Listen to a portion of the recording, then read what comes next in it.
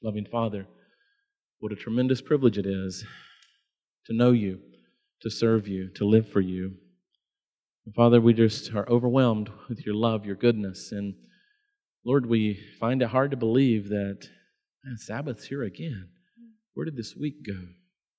But yet, Father, we are sad to see camp meeting coming to an end, but we are thankful for another Sabbath. It's that special time we recognize that you have set apart to commune with humanity. So, Father, we praise you because you are above all. Tonight, Father, as we come together, we invite the presence of your Holy Spirit, and we just thank you that we could be here. And may you be glorified in all that is said and all that is done. Because this is our prayer in Jesus' name. Amen. Well, good evening, everyone. Thank you, Pastor Bentley, for inviting me. One thing he didn't mention before becoming my district superintendent is that we also got to serve time at camp meeting together in the teen tent. And I was actually somewhat surprised that he asked me to come and share with you because in the teen tent, my job was relegated to the water boy. And so I got to just go get the water. I did it with all my heart. So anyway, it's a joy to be here. Here at camp meeting now, I don't know if I've been promoted or I don't know which way it goes, but now my wife and I lead out in the kindergarten 1 division. So it's kind of we've got some of our students here, but it's kind of refreshing to be with people closer to my age. So it's good to be here tonight. A nice way to kind of come to the end of camp meeting. How many of you know that Doug Batchelor is speaking over in the auditorium? All right, well, praise the Lord. Just wanted to make sure you were aware of that. And no matter what happens, I can always say that I was speaking right across the way from Doug Batchelor, and you were here instead of there. So, I mean, you still have some time to change your mind, but we're glad that you're here, and I trust the Lord will bless us. Thank you for the prayers, Pastor Bentley. I'd like to just have one added prayer on my own behalf here for the Lord to bless us tonight. Let's pray together. Father in heaven, we are so thankful today that you have given us another day to live, that you have brought us through this week, and we're nearing the Sabbath hours where we can anticipate blessings in that special communion that we have with you during those holy hours. We're so thankful for the many ways that you've touched our lives here during this time in camp meeting this last week, and for the opportunity to come here Friday night to continue to consider your workings in your people's lives. And so just now I pray that as I share the story of how you brought me to yourself, I pray that you will just let your Spirit be upon me to enable me to communicate effectively how you've done that. And I pray that it would be meaningful, that you let your Spirit be upon each one that's here listening, and that you'd use my story, the story you've given me, to speak to each ear here tonight, translate into the ears what it is that you want them to hear where they find themselves at this point in their relationship with you. Bless us now, we pray in Jesus' name. Amen. I want to start by asking maybe an unusual question. How many of you have something like this? Yeah, maybe not necessarily a pink and gold carabiner, but some sort of ring that holds your what on? Keys. And some of you probably have more keys maybe than this. Some of you maybe have less, maybe one or two. As pastors, you know, there are times, depending where we get called and how many churches we have and how many buildings the churches have that we're at, that we could get quite a stack of keys. Whatever the amount might be, why are keys important? What are keys for? To unlock and lock doors, right? And so access, that's right. And so we all recognize that it's vitally important to have the right key for the right door if you want to get in to wherever you're trying to get into, right? And maybe you've had the experiences I've had in moments of frustration where I've pulled out my car key and jammed it into the door of the church and wiggled it for a time and said, oh, wait a second, that's not it. And sorted through my key ring and put another key in. Oh, that's not it. Maybe at some point in time you too have had that experience where you've used the wrong key in the wrong door, therefore not being able to get in where you want to get into. Any of you had that experience before? Sure. I start with that as an analogy. I've actually had the experience where the key, I've got so frustrated in finding the wrong key after the wrong key that's broken off in the doorknob. I use that analogy because many people in their lives today are doing such as that, using the wrong key in seeking to open the door to happiness, contentment, fulfillment, meaning, and purpose. And many times they're doing that to the point of breaking before they try anything different. That was the experience of my life at a young age. I was born in Mississippi, in the South. I was only there for 6 weeks as a baby, so I never got that Southern accent. And then I traveled on because my father was in the military. And so I spent the rest of my life traveling around from place to place with my father in the military. And my father was probably the stereotypical military man. Many times I see him in Pastor Bentley. That's a good thing. But in my younger years, he he instilled within myself and my sister the realization of the need to be polite and well-mannered and obedient, respectful. And so we lived like that with a good example set before us. No Christian values. Neither of my parents were Christians when I came to this world. But because of the military life and because of that structure, they sought to kind of instill some good moral values within us, at least to the point that they thought life, how you should be good in life and succeed in life. And that was all okay until I came to my almost high school years. And then when I came into my high school years, it began a real overwhelming desire, I think, which is pretty similar to many of this age, coming there into high school, but this overwhelming desire to really figure out what my purpose in life was, and to really have meaning, to really have some sort of identity of who I was. And in trying to figure that out, I was searching for fulfillment and contentment and trying to find some area of life that would make me feel valuable and worthy in the eyes of my peers. And so as I was searching, I came into my high school years searching for this meaning and this purpose. I was in California at the time, one of the places that I had moved, and the big thing that was surging there in California and sweeping across the country was skateboarding. The little adolescent sport it seemed to be of skateboarding. And I looked at these guys on their skateboards and just thought, man, these guys must have it all figured out. I mean, they're rolling around the streets and they're doing these tricks and they're going on the jumps, they're going in the air, and they're doing all these amazing things. That looks so much fun, and everyone's applauding them. This must be the place where you find value, and if I could just be a great skateboarder, then I would arrive at that fulfillment, that contentment. I'd have purpose in my life.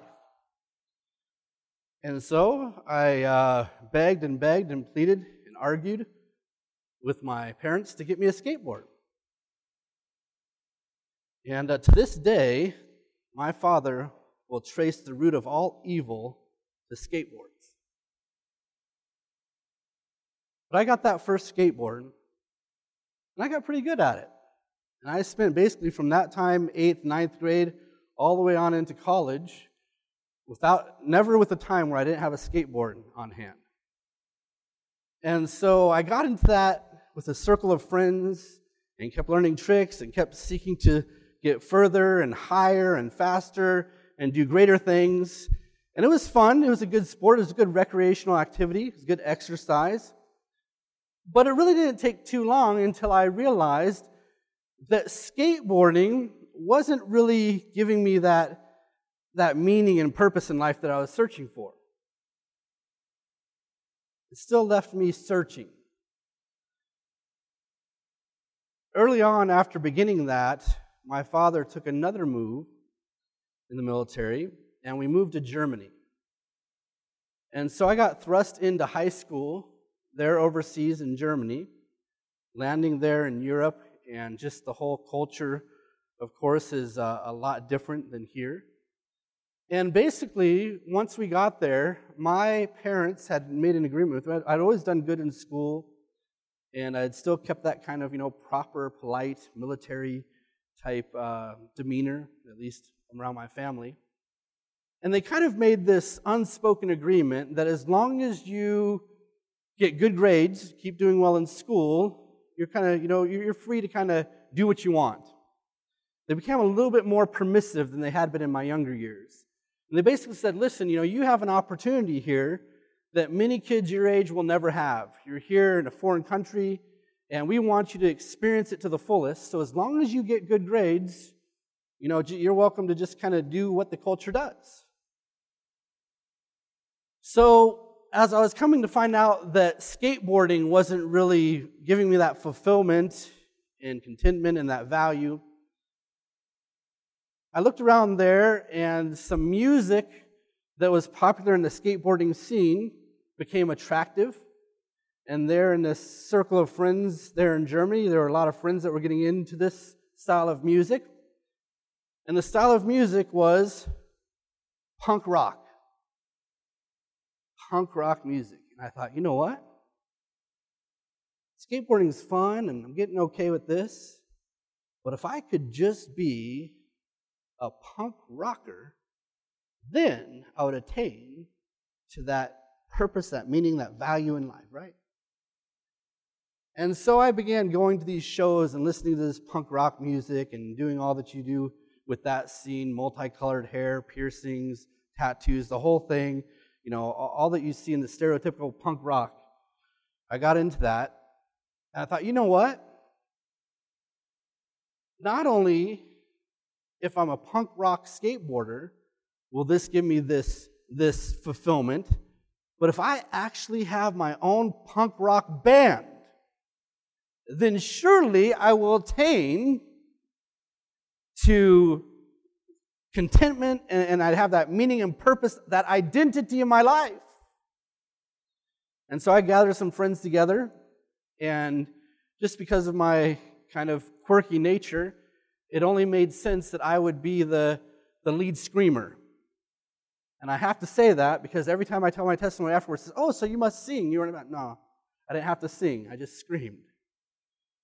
So I was the lead screamer of our very own punk rock band, and gathered a couple other friends that really didn't know how to play any instruments, but they did what they did and made a bunch of noise. And we started to get a little following. And we put out a demo CD.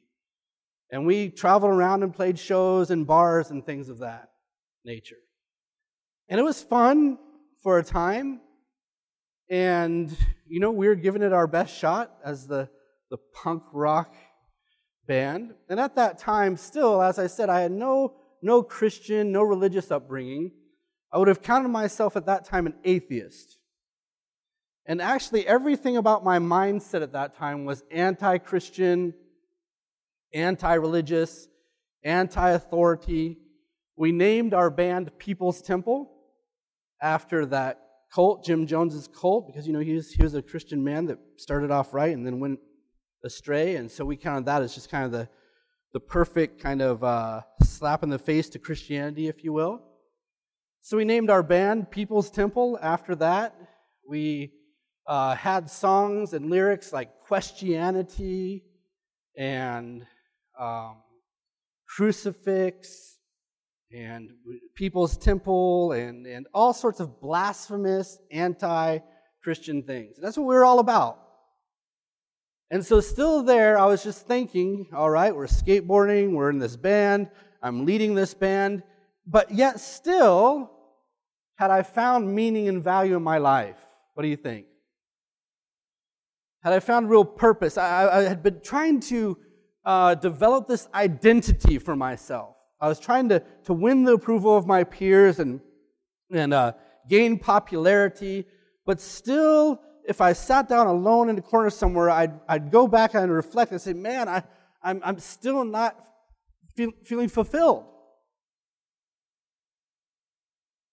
And so then, one thing led to another, and also in the scene of the punk rock band introduced me to alcohol and other drugs, things of that nature. And of course, there in Germany at the time, you could be in a bar at the age of 13 and be drinking beer with your father. And so the culture really lent itself for me to just go crazy. And so I jumped into and thought, okay, skateboarding's great. Screaming for this punk rock band is great. But I'm still not there. Maybe if I just become the life of the party animal, and be known as the one that can supply my friends with the drugs and the things and just be the life of the party in this way, that will get me that identity and that purpose in life that I'm searching for. And so I got all into that stuff, drinking heavily, doing drugs and things of that nature. And of course, it wasn't long enough. It wasn't after too many hangovers and bad nights that I realized that wasn't it either.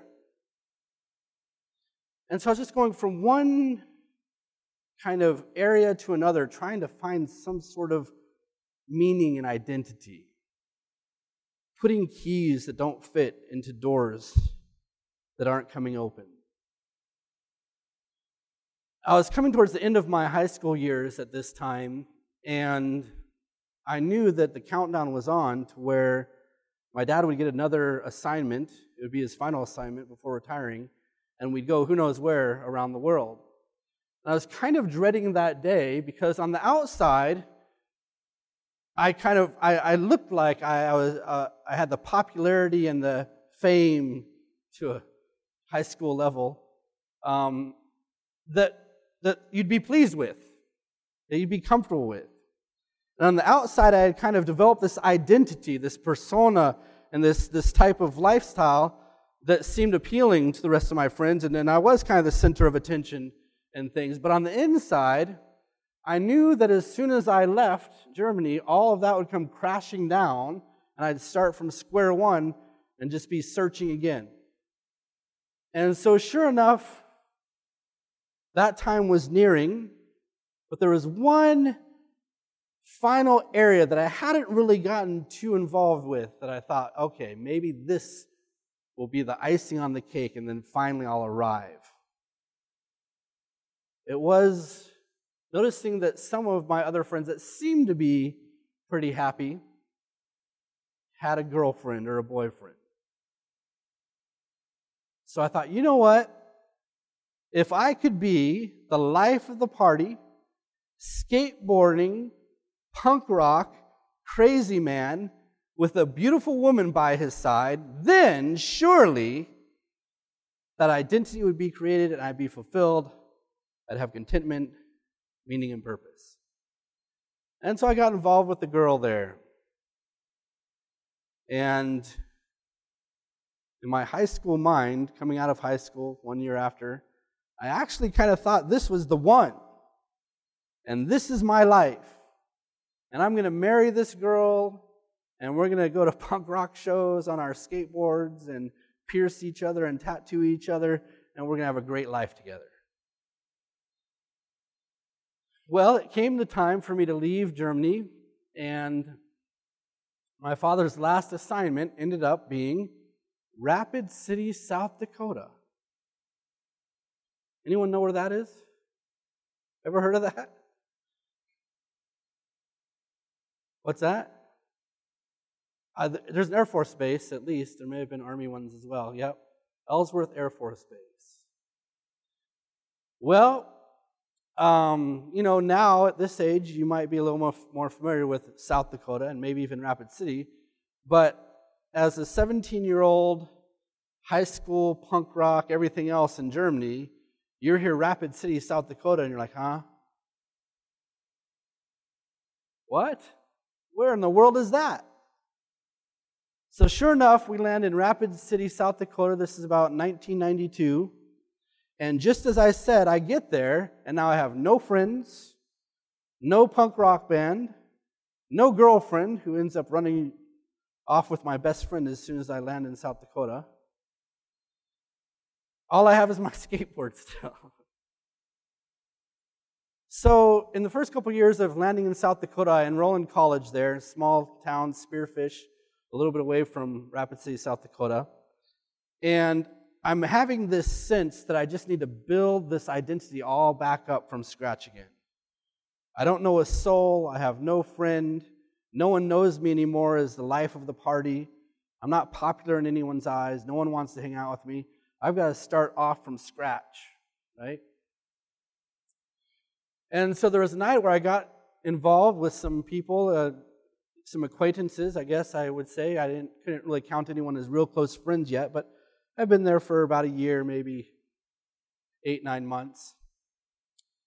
And I got together with this group of people that I'd come to know a little bit, and we were doing some of the same things that I had been doing in the past. We were sitting in a circle in one of their dorm rooms, and as we're sitting there, we're passing this joint around that we're smoking. And I don't know, there's maybe 20 of us or so. I'm sitting there, and as we're passing this around, all of a sudden, I just start getting this overwhelming, just negative feeling. My heart just starts really pounding real hard. It's like it's going to jump out of my chest. And I'm wet. I'm just drenched in sweat. It's like I just came out of a rainstorm. And worse than that, in my mind, all these negative thoughts were just coming in my mind. They were crashing in on my mind. Although I didn't know the people there too well, any bad thing I knew about them was coming into my mind. And so I started this in this circle. I looked to the right of me, and I looked at this guy, and my mind is being flooded with what a terrible person he is, whatever lies I knew he had told, whatever way I knew he had cheated in his classes, whatever way I knew he had cheated on his girlfriend, or whatever. Every evil, wicked, bad thing, I wouldn't have called it that then, of course, but about this person was flooding my mind. I'm like, man, why am I with this guy here? I go to the next person. And all those thoughts about all the bad things about that person started flooding my mind. I'd be asking myself, why in the world am I with this person? And I'm going around the circle to each person like that, asking myself, why in the world am I sitting here in the midst of this motley crew of people, these evil, wicked people?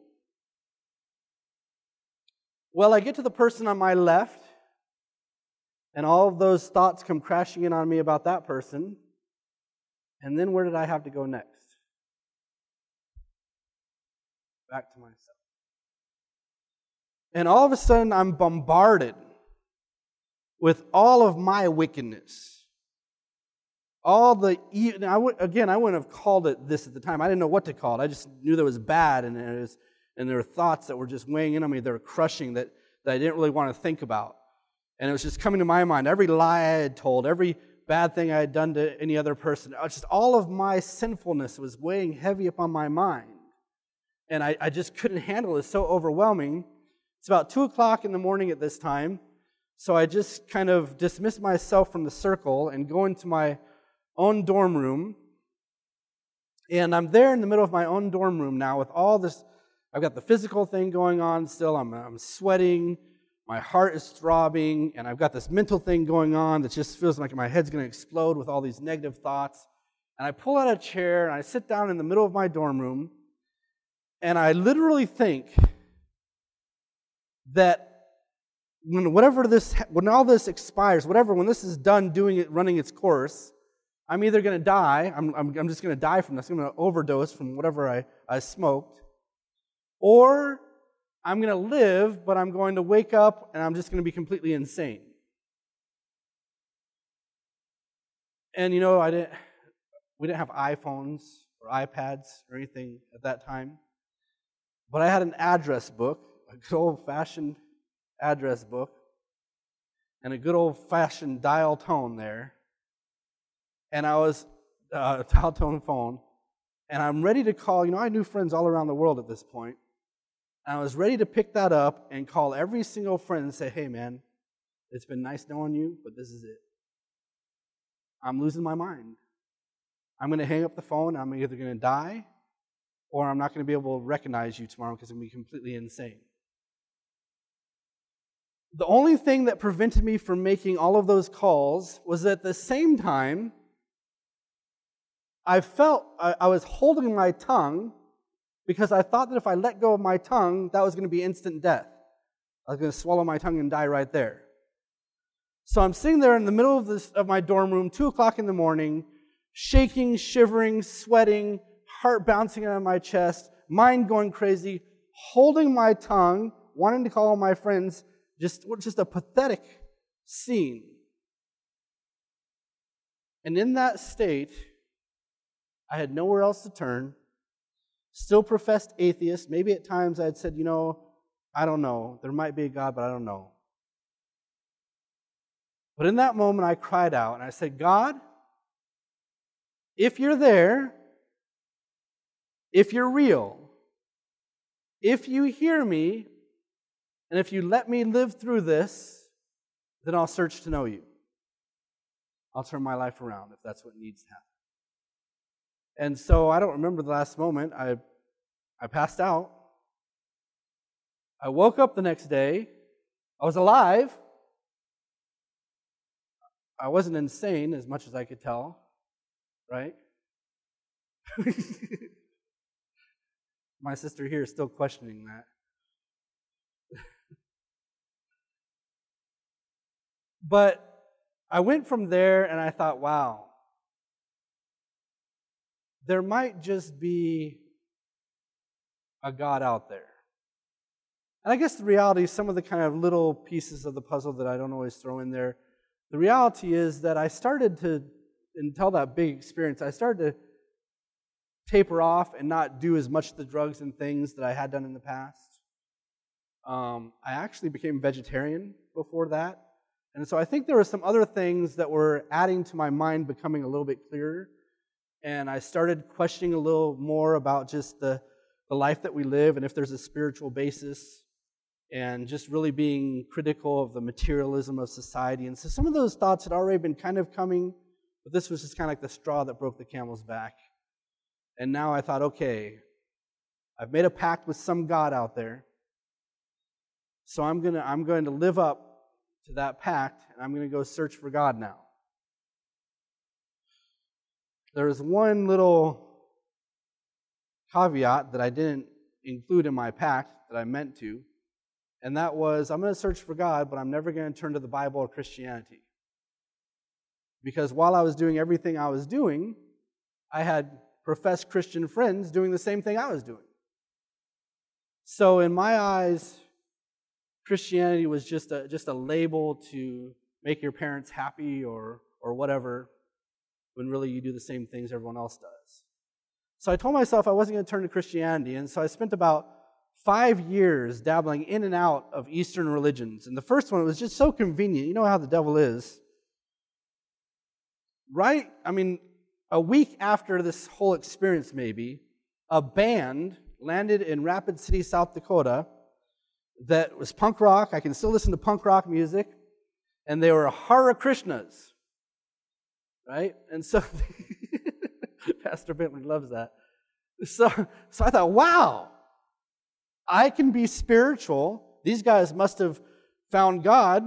I can be spiritual and put on a saffron robe and tinkle my bells and still listen to punk rock music too. Right? And so I started to kind of spend some time studying the Krishna consciousness movement. And I started doing some of the ritualistic things that are found in that movement, trying to kind of get some sort of enlightenment, trying to connect with some sort of higher being. But I really wasn't coming to know God like I had wanted to. And so I went from there and tied in with some friends there in South Dakota that were heavy into Native American spiritualism. And so I'd go and visit these elders in different Indian tribes, and I'd visit these sweat lodges, and thinking in some way I can go through again some other ritualistic type of endeavors to kind of somehow connect with the Great Spirit. But I was still coming up short. I still wasn't sensing coming into a relationship and getting to know God.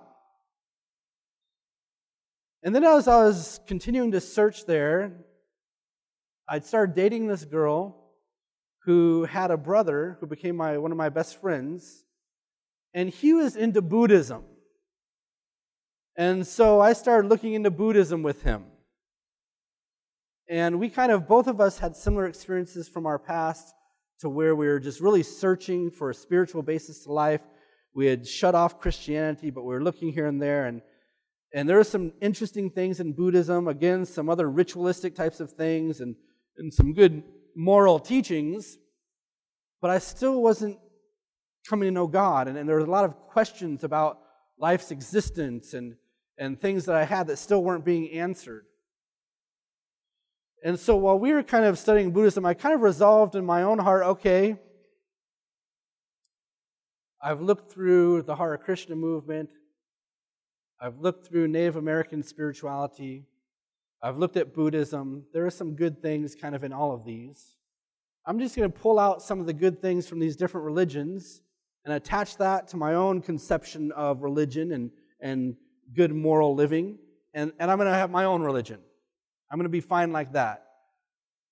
So I had arrived at the point, of course, that there is some sort of higher being out there.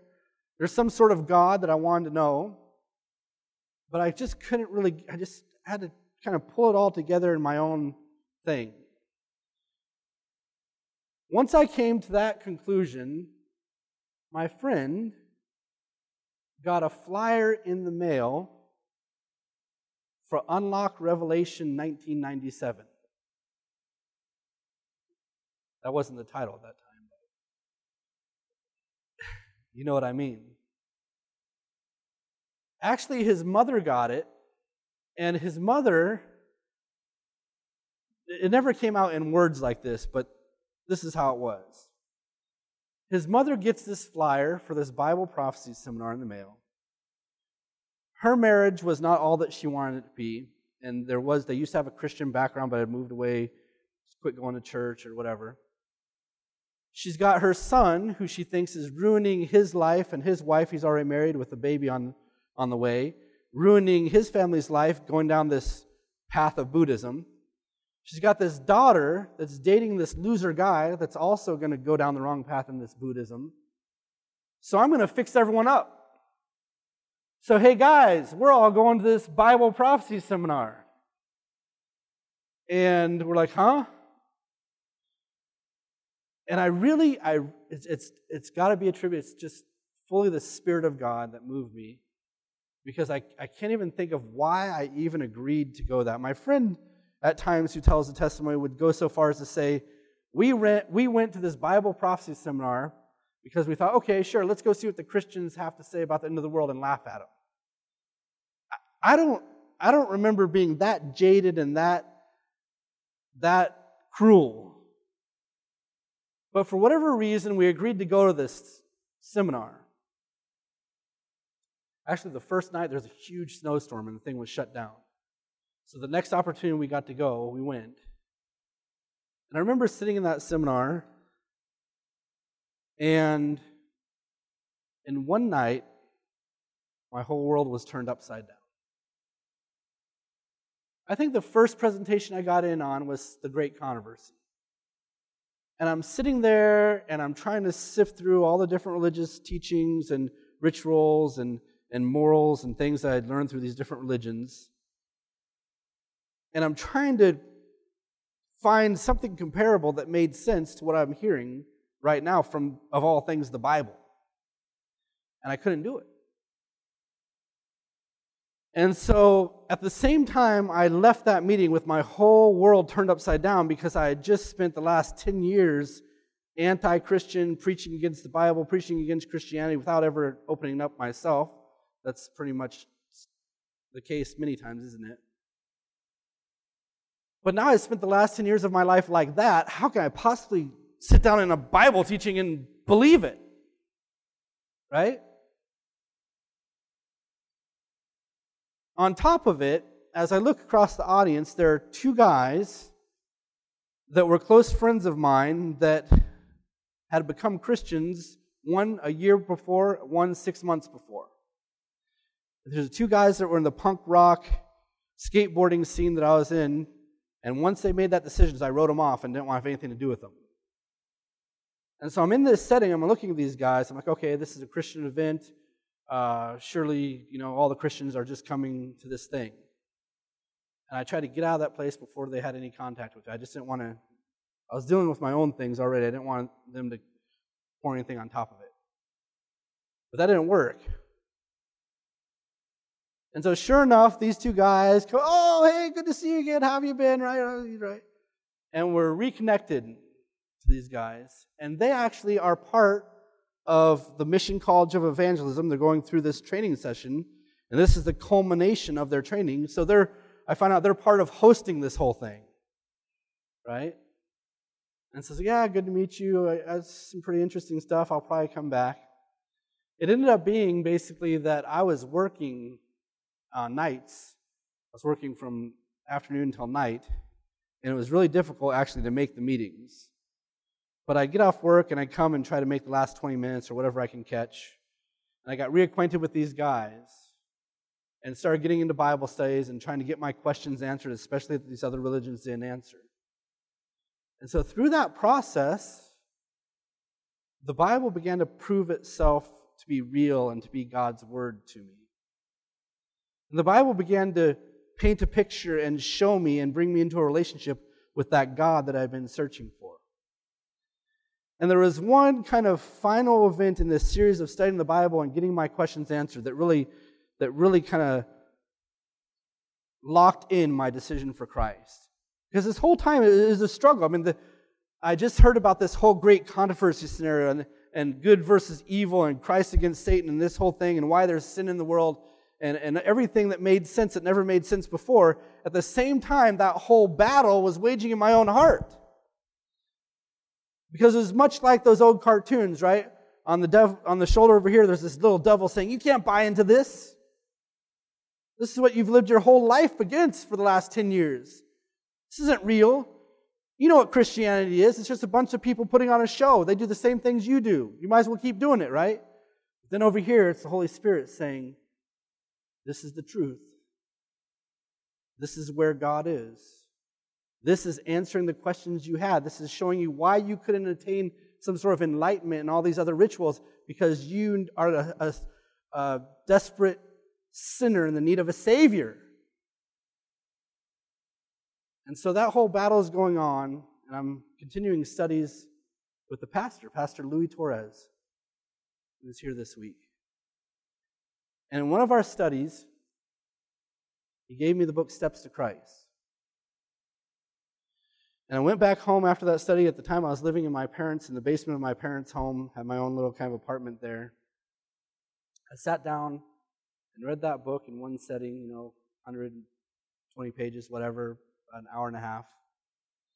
After I read that beautiful book, next thing I know, I was there on the side of the couch, tears falling from my eyes, telling Jesus that I recognized my need for Him.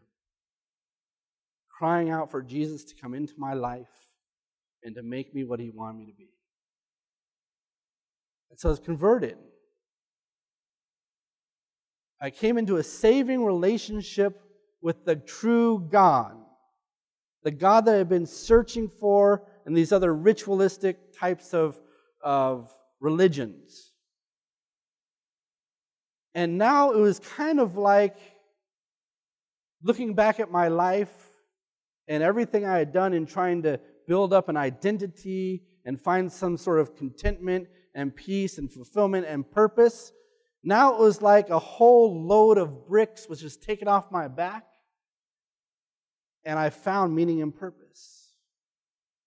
Meaning and purpose is to be found in having a relationship with the God who made us and allowing Him to transform His character back in us.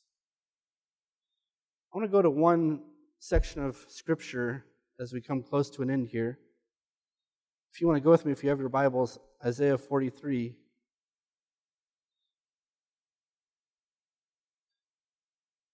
If there's one common thread that I can look at in my testimony and how the Lord has led, it is that overwhelming drive to find meaning and purpose. And here in Isaiah 43, there's a call that's extended. You could hear the heart of God crying out to His people. The reality is all of us are prodigals. Either you have come to God at some point in your life and maybe you've wandered away, or you are wandering away right now, or at least by the fact that in Adam, once he sinned, you've been estranged and God's calling you back, right? And so God is making this appeal to mankind to come back to Him.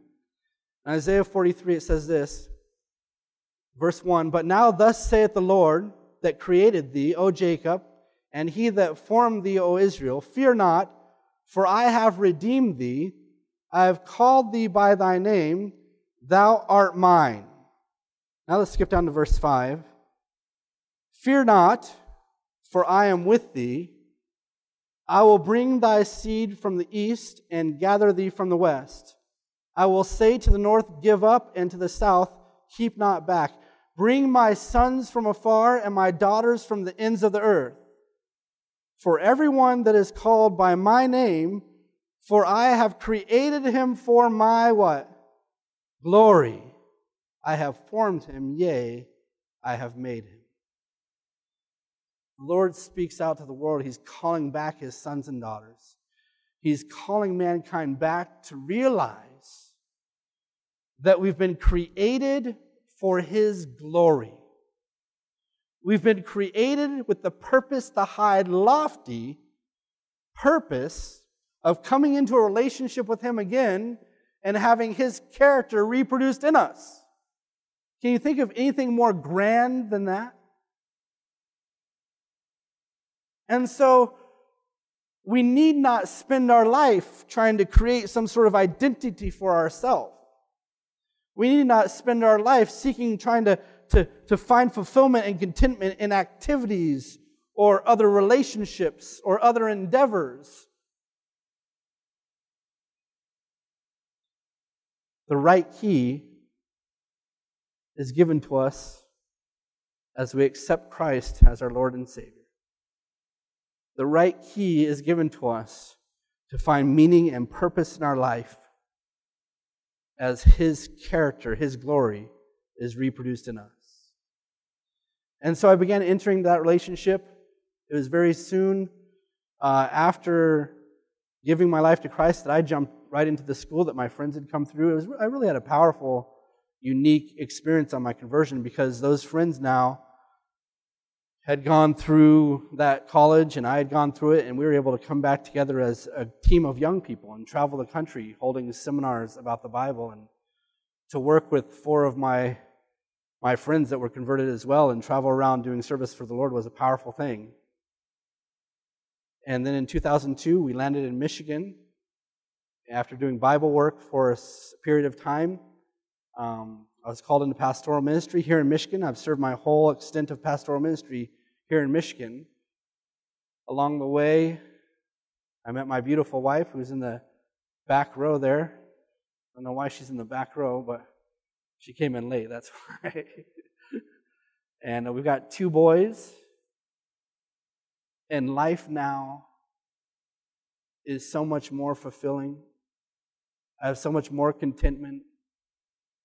That meaning and purpose is there without trying to search for it.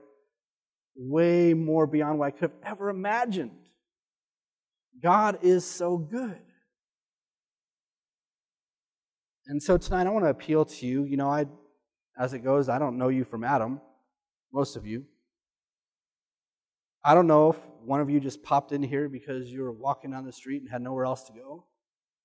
I don't know if you've been a Seventh-day Adventist for the last 30 years.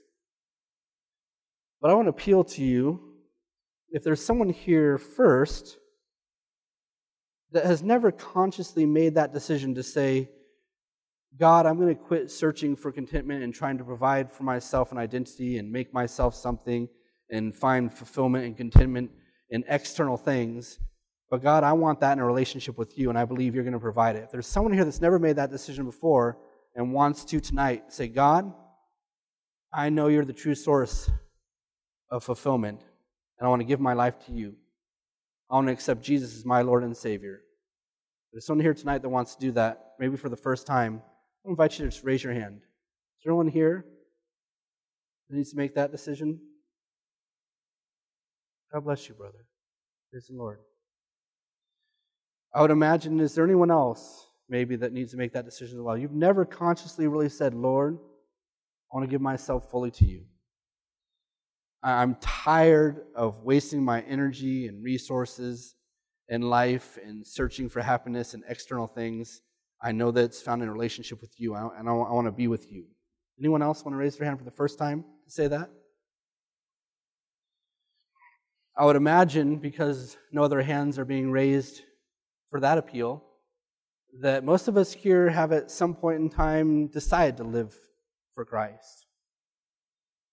But maybe there's someone here tonight that along the way, you've turned your back. Or maybe along the way, you've turned around again and started to go back into other areas trying to find that fulfillment. And tonight you've been reminded, maybe the Spirit of God has even convicted you afresh, that that's not where it's going to be found. And that you just want to come back and say, Christ, I give myself fully to you again. I don't want to look for happiness anywhere else. If that's your response, I invite you to raise your hand just now. God bless you. And you too. Amen. Anyone else?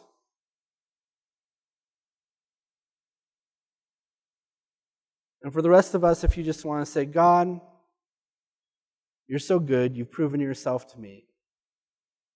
I'm so thankful that I don't have to be out there searching for happiness and fulfillment and contentment. I'm so thankful that you are the God of heaven that's come down to this earth, and you want to have a personal relationship with me. And tonight, I just want to reaffirm my commitment to you and say, God, I love you, and I want to be in a stronger relationship with you than I've ever been in before. If you want to say that, I invite you to stand. Amen. Praise the Lord. Let's pray together. Father in heaven, you see us standing here today. We're standing because there are so many things out there in the world today. Satan's got a plenitude of things that are vying for our attention. He moves our eyes this way and that way and thinking that over here is happiness and over there is contentment. And even as a Christian, there are times that we can lose sight of the fact that you are all in all. And tonight we're standing to say, God, we want to be fully centered in Christ. This one brother here is making that decision for the first time. Pray that you bless him that decision. Take him to heights in his life beyond this point that he can never imagine, that he can see the goodness of God in a real way. And for those that maybe have wandered or have been distracted and they're coming back, I pray that your Spirit will be upon them and that you'll make this new, fresh relationship with you just more vibrant and real than it's ever been before. And we pray the same for the rest of us. God, we're here at this camp meeting. We're looking around us. We're recognizing that the world cannot just go much further the way that it's going. We recognize that we are at the very brink of eternity and we're just waiting for you to come back. We don't have time to mess around and to get involved in other things that take away our time and attention from being in a saving relationship with you. And so tonight we come to you and say, God, we want to have a closer relationship, a more connected relationship, a more intimate relationship with you than we've ever had before. Take us from this point forward and make that a reality in our lives. We thank you and pray in Jesus' name. Amen. This media was brought to you by Audioverse, a website dedicated to spreading God's Word through free sermon audio and much more. If you would like to know more about Audioverse, or if you would like to listen to more sermons, please visit www.audioverse.org.